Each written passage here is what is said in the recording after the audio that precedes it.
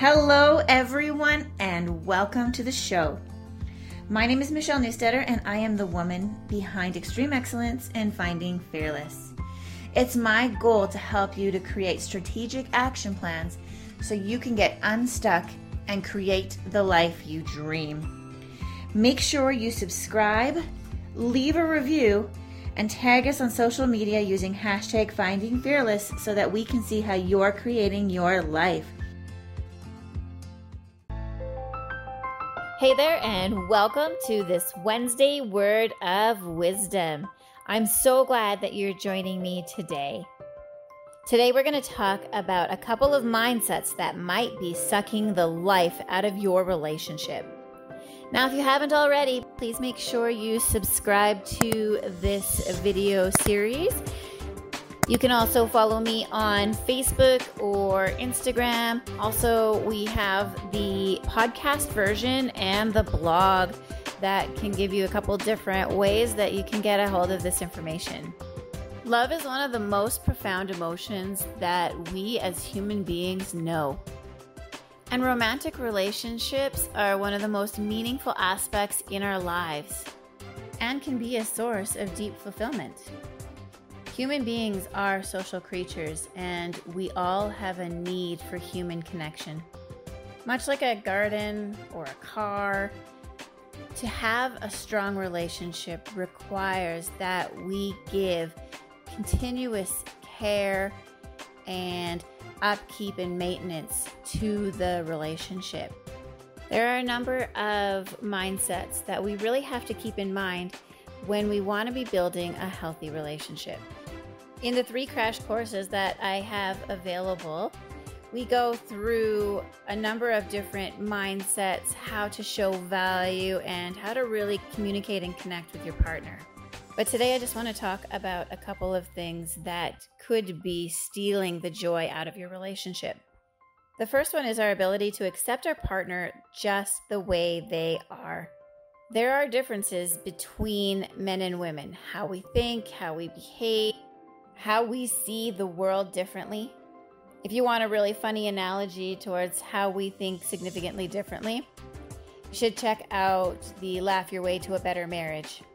But the human brain has not really evolved over time, and the way that we were originally created causes us to think and behave very differently. When we can accept that our partner thinks significantly differently than we do, when we can accept that their perception of the world is different than ours, when we can accept that we're going to do things differently, it can really help us find peace in those little pieces that seem to annoy us or frustrate us, or that we just can't seem to understand. Even what our needs are in the relationship are different between men and women, or any human being for that matter. That's why the 5 love languages is such an important tool in our world. When we can understand that there is a very unique way that our partner experiences love, receives love, gives love, it can really help us to start to understand them better and to meet their needs in a way that actually is valuable to that person. And because our needs are so significantly different, we also have to recognize that unless we've actually had the conversation over and over and over again, there's a good chance that our partner may not even know how to meet our needs. So when we can learn how to ask for help, when we can learn how to start to express our needs, when we can learn to share what's really important to us, rather than expect our partner to be a mind reader, it makes a significant difference to our sense of satisfaction and fulfillment in the relationship. So once we've realized that there's these significant differences in the way that we think, the way that we behave, the way we perceive our world, our needs, we can start to be really intentional each and every day to start to challenge our own mindset around the relationship, around the expectations that we have, around meeting our partner's needs. We have to decide each and every day how we're going to show up, Who do I want to be? And often that starts with us defining what ideally we want our relationship to look like and what's my role in creating that.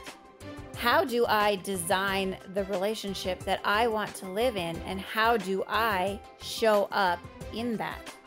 The question really is, what do I need to change about me in order for me to have the relationship that I want to have? If every day I'm frustrated and I see everything as negative and everything my partner does as wrong, I'm not going to feel very positive when I'm around them. I may wind up being passive aggressive, or maybe I'll be more quiet, and it's going to show up in the emotion that I'm presenting in that relationship. My partner is going to experience that and react in kind, which will easily suck the joy out of being home, out of being with that person, and out of the idea that I had in my mind about what my relationship was going to look like. And so if I want things to be different in my relationship, I am going to have to be different in my relationship. I can choose to bring back the life of my relationship. So ask yourself today, what is it that you need to shift to create the ideal relationship that you've been looking for? Let's stop letting those vampires that are sucking the life out of our relationship to steal our joy. Take control. Thanks for hanging out with me today. And hey, check out Fearlessly Anchored Marriages. Thank you so much for spending this time with me today. I hope that this has added value to you. You are amazing. Please leave a review so that I can know how to better serve and add value to you. You can also find me on Facebook and Instagram, and these podcasts are available in video format on YouTube. So subscribe, leave a review, and I look forward to chatting with you again soon.